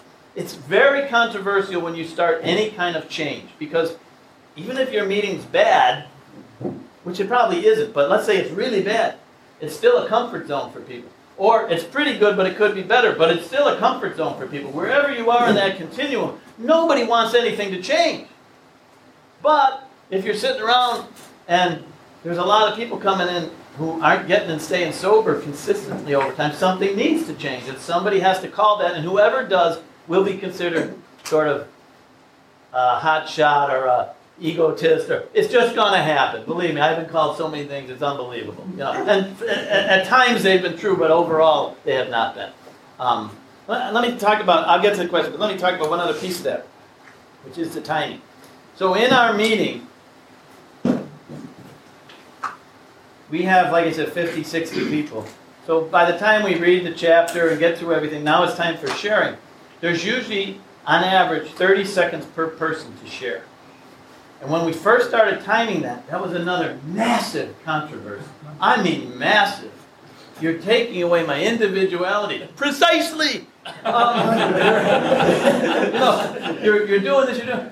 But it was like, if you don't do that, if you don't time your shares, what will happen, particularly if you don't go around the room, So the ideal is you time the shares and you go around the room. The next best is at least you're going around the room, but you're not timing the shares. But if you just do a show of hands, this could never happen, I'm sure, in a community like this here in Lakewood. I know this. But in Chicago, we got guys, the same people saying the same thing every week and taking up 10 minutes. You come to a meeting, there's 40 guys, there's 3 guys who take up 35, 40% of the sharing time, and there's 37 guys who resent them, and nobody talks about it. And we're talking about the whole point is to get the garbage out of your head. The meeting's creating even more garbage, and nobody's dealing with it because we want to be nice and supportive. And the meeting falls apart eventually because eventually you're just not going to go here. As great as you are, they don't want to hear you for 10 minutes every week for the next 6 months, so they go home. So what we found out, now there is a limit to this, because if you get down to 10 seconds, you barely open your mouth and you're done. But what we found to our surprise was the shorter each person has to share, the better the shares. Because what are you really there to say? What I'm struggling with that's keeping me from getting better, what am I going to do about it? I'm struggling with resentment, I'm going to talk to my sponsor about doing a 4-step or a mini 10-step or whatever. I'm struggling with God, but I'm meeting with my sponsor tomorrow to strengthen my 11th step. I'm struggling with whatever, Today we're on step 7. I don't really know how to work step 7. I don't have anything else to say. 5 guys are going to come up to that guy after the meeting and talk about, well, here's what I did on step 7. What we don't need to hear is a 10-minute blow-by-blow of your latest relapse, your latest marital fight, which sounds suspiciously like the one from last week. 4 weeks ago. We kind of know when you say this, she does that. Oh, yeah. I'm taking a nap. Did he get to the part yet where he tells her to F off?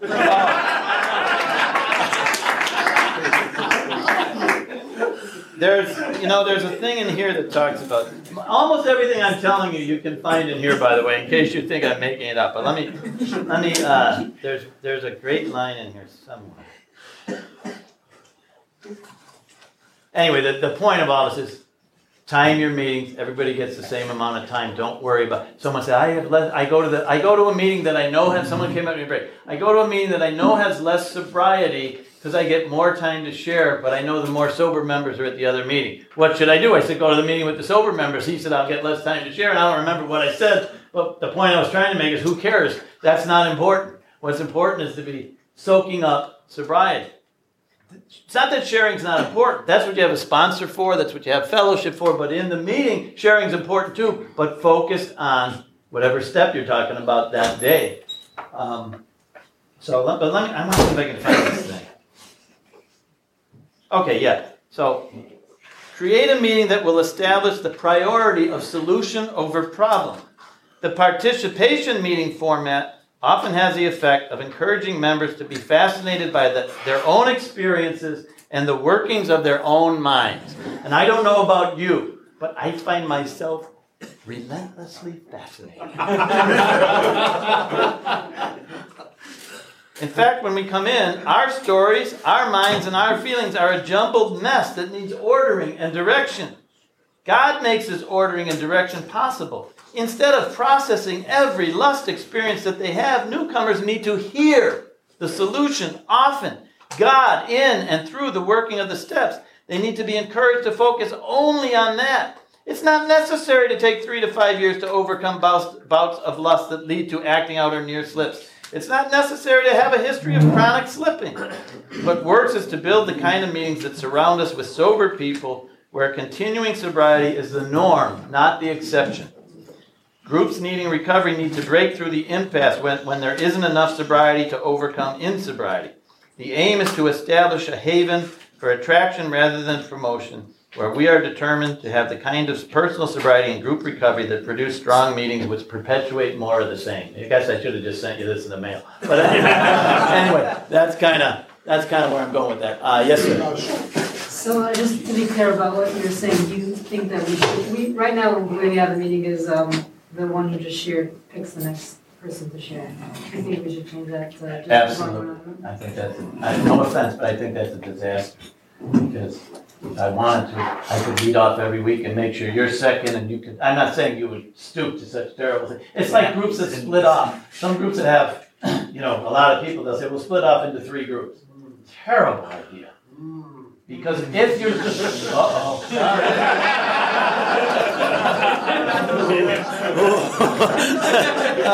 because here's why we don't like it. Because if you're becoming a group and if you're getting stronger, then you want everybody to participate in that. You want everybody to be there, because what you want them to soak up is the culture you're developing of sobriety. And if you split into 3 or 4 groups, you diminish that. Everybody doesn't hear everybody else. And if we're all sponsoring everybody else, we all need to be connected to what everybody's saying. Can you say it again? So, Is there an agenda here? okay, go ahead. Yes, great for your comments. Yes. Question. So you were talking about the chronic relapsers, sponsors, adult sponsee. So you fired me, or find someone else when you have 30 days to come back. So someone's a chronic relapser, and he comes to me and says, "Can you sponsor me?" And I'm like, "I'm not taking you on." Who's supposed to help that guy? Who's supposed to get him to that place where he's finally sponsorable, if that's the word? Well, our view is, and again, I'm talking about long-term, not newcomers, but our view is the getting of the 30 days is something this person has done innumerable times, that he really doesn't need much help to get the 30 days.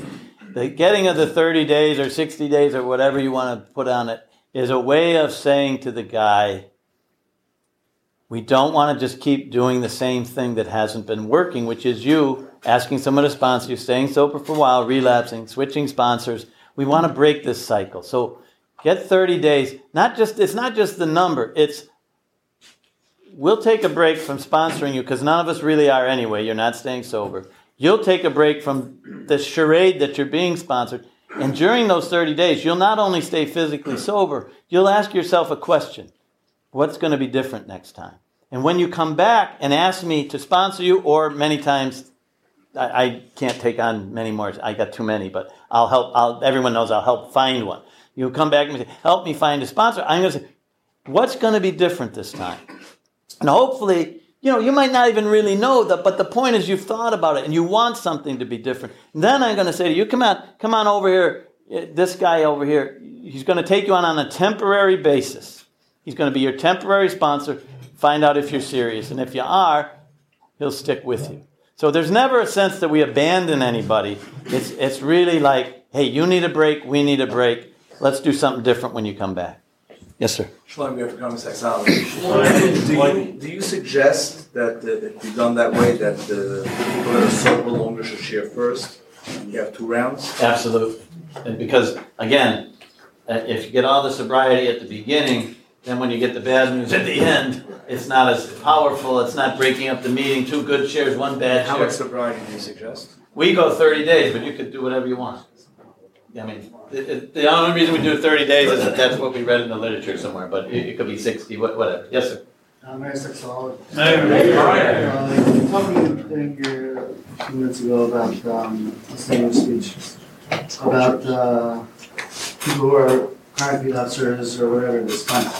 We send messages as it's not officially as a group, but we get messages from somebody who's not in program through text messaging. Is that advocating people are not? How does that work? Is that not what you're saying? I'm not quite understanding what you're saying. What do you? Google the text. Group text. We get messages that are from a person who's not in program or is not in announcements. Not anymore. Or he's not in the group. He doesn't come to meetings. Whatever it is. Is that not like what you're saying? So you get a text, and the whole group gets this text? Yeah. And this is from someone who's not coming anymore? He's not. Well, I haven't seen him. And what is the? No, I'm just trying to understand. What is the purpose of this? No, It's a good phone service. Anyone has It's an the announcement. announcement. The It's essay showing related that announcement. she's All the speaking to essay them. related That's it. announcement. Well, is it announcements or is it like personal stuff? Mike C is coming to speak Thursday night. If he didn't do his job, none of us would be here. Okay, well, I'm not sure I'm understanding, but if what you're saying is that there's some service where you just text out announcements of upcoming events and stuff, that's fine. I have no problem with that. If you're saying that people are texting sort of content stuff, Can I explain it? Yeah. Let me just explain for a minute. There was a fellow that used to participate in our fellowship. He does not participate anymore. Okay. When there's an essay-related announcement like Mike C coming or a barbecue or something like that, there's someone. It's not a meeting that does it officially, but somehow someone sends this guy a text and asks him to blast it out. He blasts it out to recipients that may or may not still be in the program. There's a lot of people that get the text. They don't come to meetings anymore, but it's their way of feeling connected. We brought this up at a business meeting. We discussed it at a business meeting, which I attended.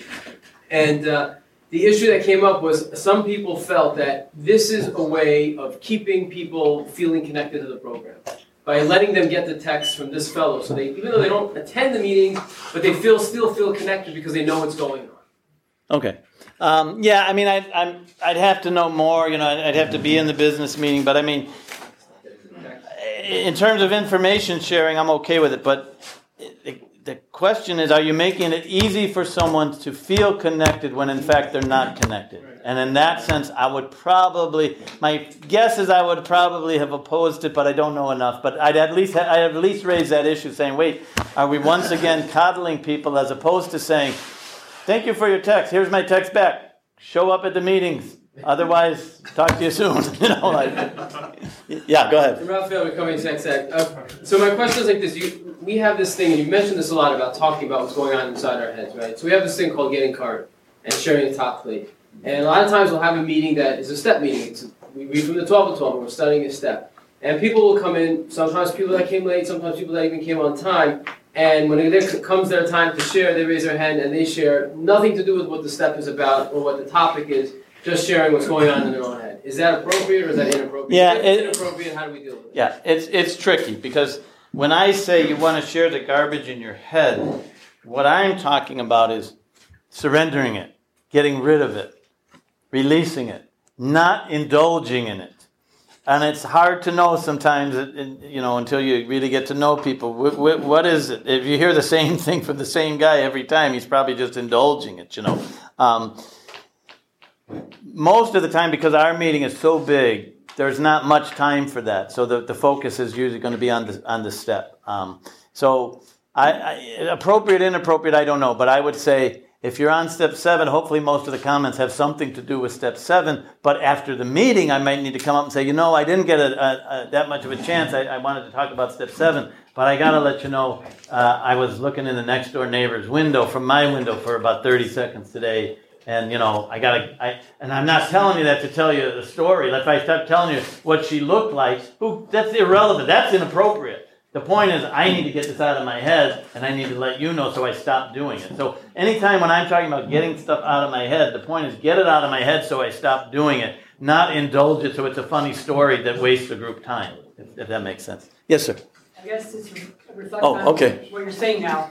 I find that a lot of people with long-term sobriety find it very important to share all their slips and all the actions of loss that they take all the time. And to me, it shows it's a very poor message because it shows me that no matter how much sobriety you have, you're going to have slips, and I don't think it's necessary to take major action of loss. Okay, hold on, I'm lost here. If they have long-term, if they have long-term sobriety, they shouldn't have any slips to share. Every now and then, they'll be looking up profile, major action of loss, and they feel like they have to surrender it. To me, it shows them. I don't think I have to hear that. For a newcomer, I think you should hear that. You don't have to take major action of loss. You can be sober for a long time and not have slips. For me, it's all about people trying to dump their shame on the group. I feel it shows a very poor message. If people don't just write or having slips, they could share it with each other after the meeting. But why is it so important for them to share with everybody that they keep on having slips? Well, your definition of a slip and mine might be different, for one thing. I mean, went to a strip club. He went around the corner 25 times. And he fantasized that he was inside. Then he realized that it was very bad for him, so he went home. Okay. No, I'm saying almost going to stop. He looked at profiles for a half hour. I got it now. Yes, it's right. Okay. So, I mean, again, it's a fine line. It's like I'm sober 33 years. Sometimes I have lustful thoughts. I have to tell somebody every single time I have a lustful thought. I might do it in the meeting, but most of the time I probably won't. But I might, and it's okay if my purpose is to surrender it. What's a poor message is if the same person is technically sober that long, but is still that close to the edge, then he maybe have a lot of calendar length sobriety, but he doesn't have a very deep sobriety. And I suspect that's really the source of your complaint. The problem isn't so much that he's sharing it in the meeting. The problem is that he's having, if the same person is having a lot of experiences that are technically, if I'm driving to a strip club, driving around 3 times, not going in, but all lust-driven, and that's happening a lot in my life, and somehow I'm physically staying sober. Well, good that I'm physically staying sober, but my recovery stinks. That's what you're picking up on. But if it happened once in 10 years, I'm not going to say big deal. I'm just going to say we're human. What I do, there's a club near my house. It's a place that I've been in, not for over 33 years though, but it's still there. And in the 33 years since I've been sober, except for like brief sort of sideways glances that I might have caught a little bit of it, I've never seen the place.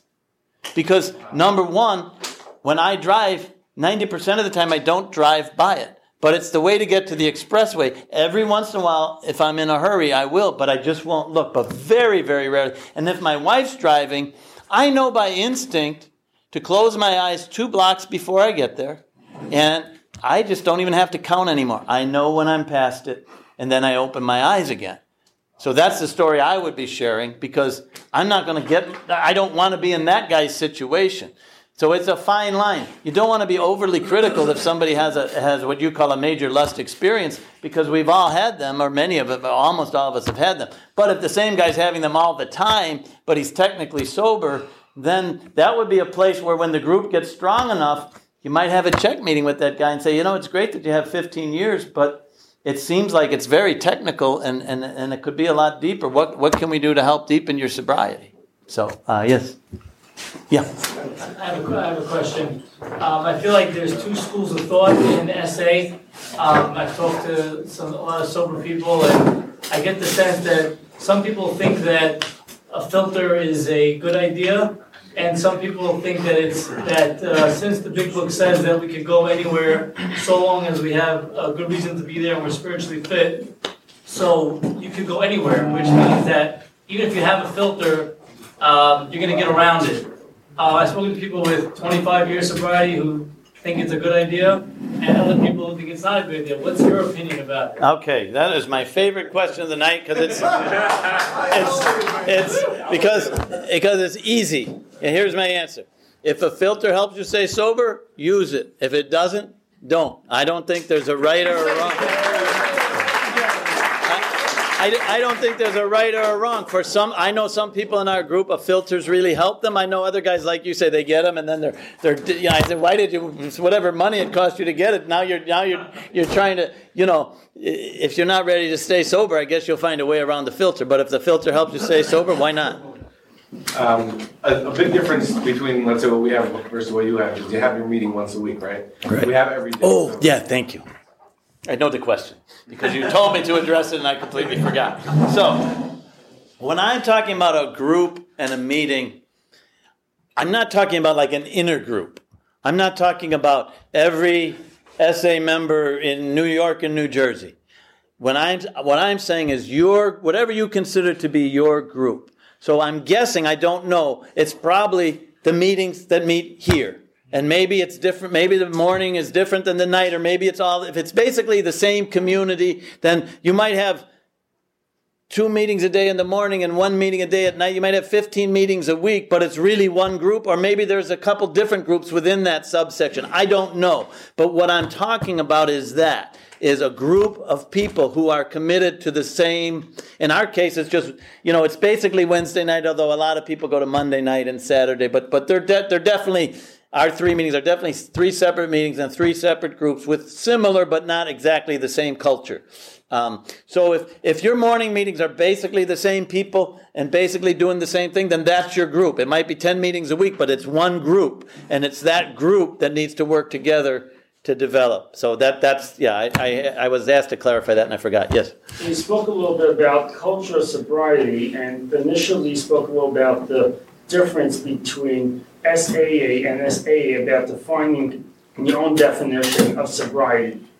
As it pertains to culture of sobriety, how do we create for the culture to stay sober where everyone defines the same definition, or should it not be done? And it's based on a sponsor-sponsee relationship of how we define what the sobriety is or what the bottom line behaviors are for the individual. Does there need to be a unified definition for that versus just following the definition of the White Book, which is Roy Kay's definition? Well, I disagree that it's just Roy Kay's definition. He wrote it, so in that sense it's his, but it's SA's definition. And I think that's what separates SA from SLAA and SAAA and all the other ones, which are they're fine programs. But what's different is that we do have a definition that I'm not saying every single individual agrees on, but as a overall international group, we have a definition. No sex except with your wife, including with yourself. I mean, I don't have it in front of me to read exactly, but that's basically the definition. What can happen within that is it's sort of like, people will come up to me and say, I masturbated, but I did it finished. Should I change my sobriety? And I say, no, but don't do it again. You know what I mean? Like you can split hairs. I had a wet dream. Should I change my sobriety? No, but are you praying before you go to bed at night, asking to be kept free from lust in your sleep? Or are you hoping to have a wet dream? What's your attitude? Do you know what I mean? So I don't get too caught up in, should you change your date or don't? If you have an orgasm, change your date. If you don't change your date. But if you keep doing things that are going to lead to an orgasm, but you haven't had one yet, and you're just messing around, and you're asking all these questions, and you're driving everybody nuts, maybe, I don't care if you change your date or not, but stop doing it. My whole point is, stop going to the edge of the cliff and figuring out if you're going to jump or not, or waiting to see if you're going to fall or not, and asking a lot of questions about it. And start working the steps, which we didn't have a chance to get into. But as you said, start working the steps with the loving God expressed through your group, so you can get far enough away from the cliff that you can start living life and talk about, how do I improve my marriage? How do I get better at my job? How do we get better as a group? You can't have those conversations if you're always 2 seconds away from the next relapse or near relapse, or was it a relapse? So that's what, you want to move the whole operation away from. Yes, sir. Shirley, just wondering, as a sponsor, does it make sense to work the steps with somebody 4 through 12, let's say, when they're not sober? Oh, thank you for asking that question. That is one of my favorite. I'm sorry, whoever I said my favorite, you just got beat out. I apologize.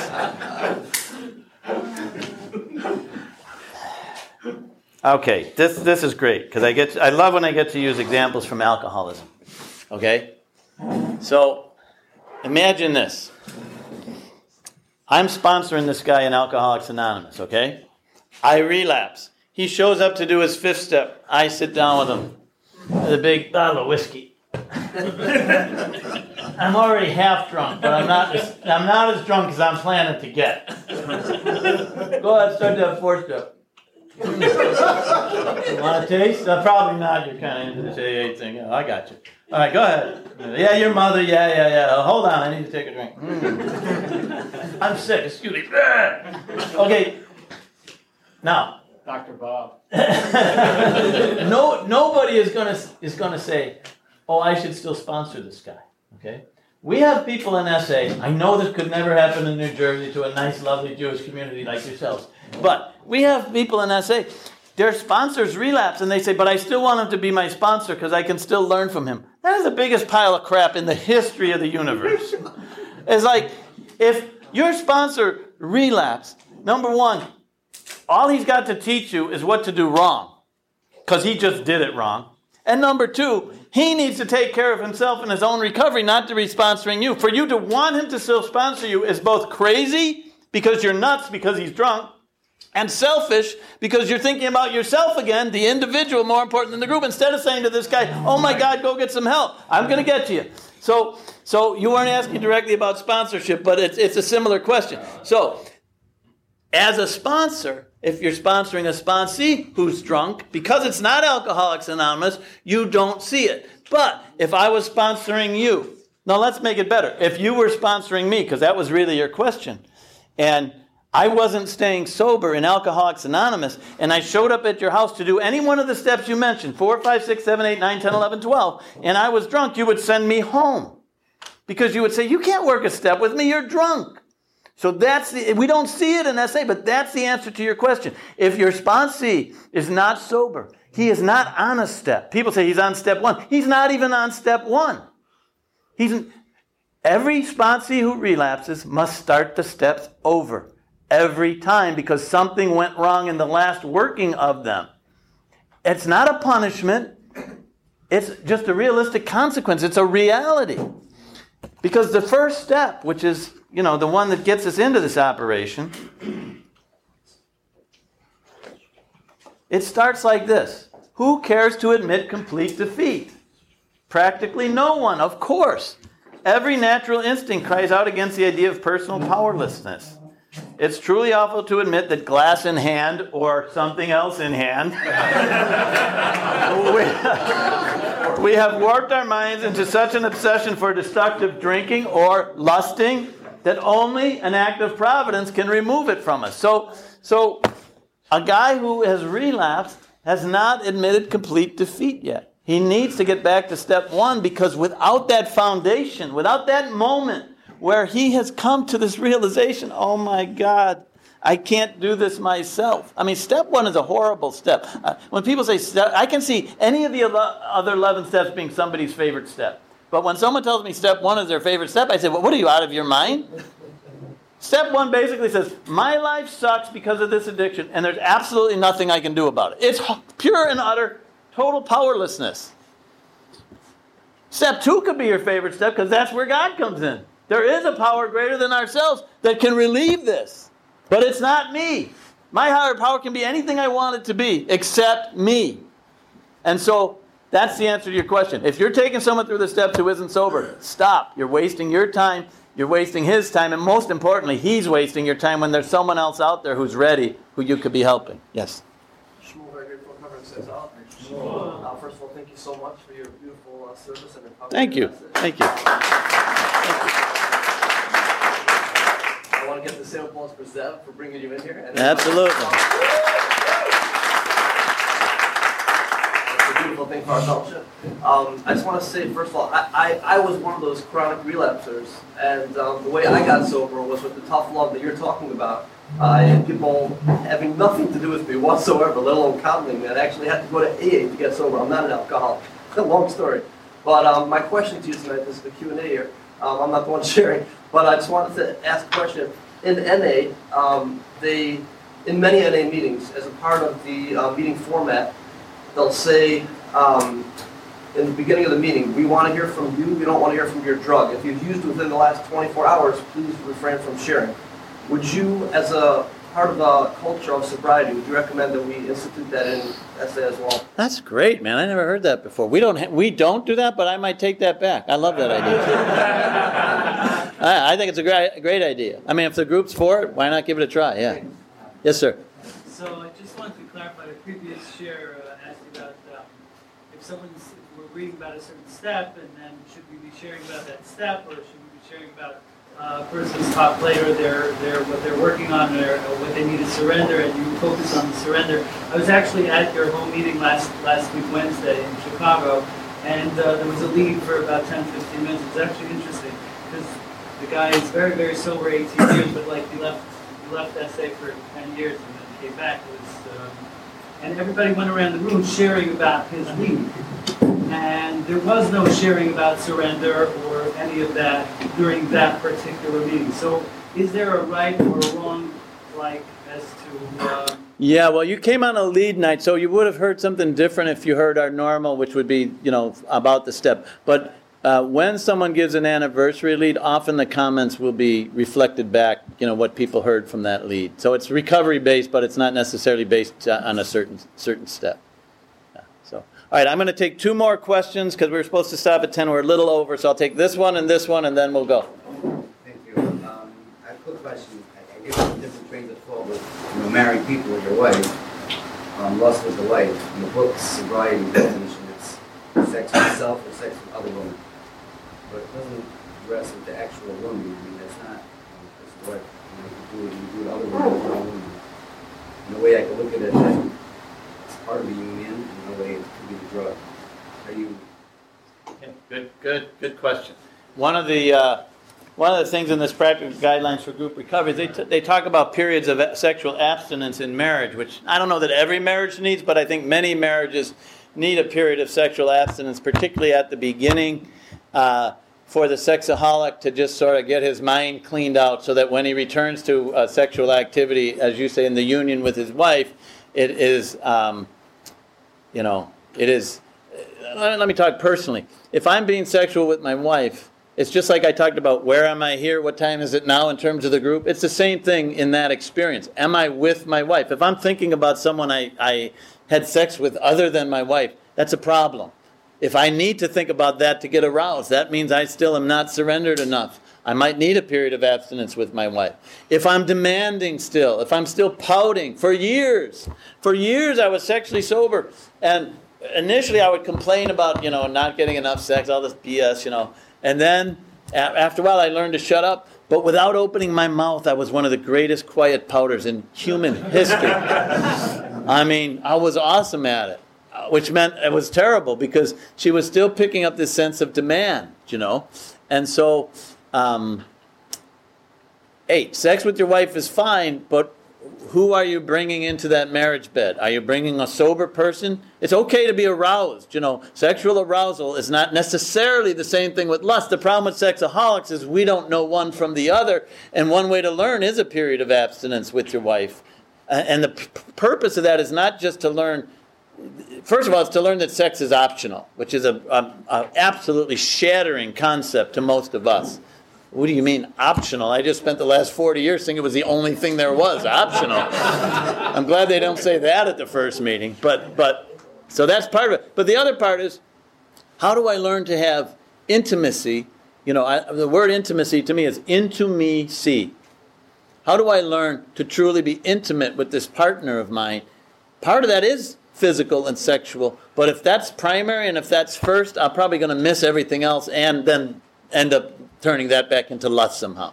So how do I learn to be mentally intimate, to have conversation, to be emotionally intimate, to listen? I read a thing every day that says, when my wife talks to me, I will turn off TV, phone, computer. I will pay absolute attention to her. I have to read that every morning to remind myself, because what I love to do when she starts telling a long story is, I have the newspaper and I'll be like, and usually she won't say anything, but she knows it's terrible. It's terrible. And I'm learning how to be intimate. And sex is part of that, but it's not all of that. So, last question for tonight. Yes, sir. Thank you so much for coming. You're welcome. It's amazing to hear from you. The question I have is on the love versus the tough love. Accepting a guy who constantly relapses. I had a few years of recovery, and I understood that, my sponsor was that way, it's tough love, and I used to think that the same thing. Then I went through a period of struggling with pornography for years. And I'm here today, there are many guys who are not here today anymore. I'm here today because of the love that I got, and acceptance that, Shmuley, you'll get through this. Just take the moment that you would like. So I have a hard time with that. I had a lot of shame. I'm here for a long time, for 9 years. I had a lot of shame during the periods that I would struggle for a month on or a month off. But without that love that I received, I don't think I would be here today. I know people today who are still struggling. If I don't give them that same love, that unconditional love, that's really, whoever the guy is, we're here for you. I don't know if they would be here. Yeah, I have no problem. There's no guy that I would ever say, we don't want you coming, or get lost, or every guy in my group knows I love them. Every single one of them. It's crystal clear. But if you had been in our group, I would have said the same thing. I would have said, keep coming back. I love you. I hope you get this eventually. I'd also probably kicked your ass a few times, not physically because you're bigger than I am, but I would have said, I would have challenged you. I don't know, what your specifics are, but I said, well, why don't you stop doing this? Why don't you try this? So I'd have been hanging in there with you with both support and challenge, and I think both are needed. So we're starting up again tomorrow. For those who can come, it's 7 o'clock. Okay. Somebody. One announcement, the event costed $1,000, we do not have it covered, whoever would like to get close, we do need money. 6 months.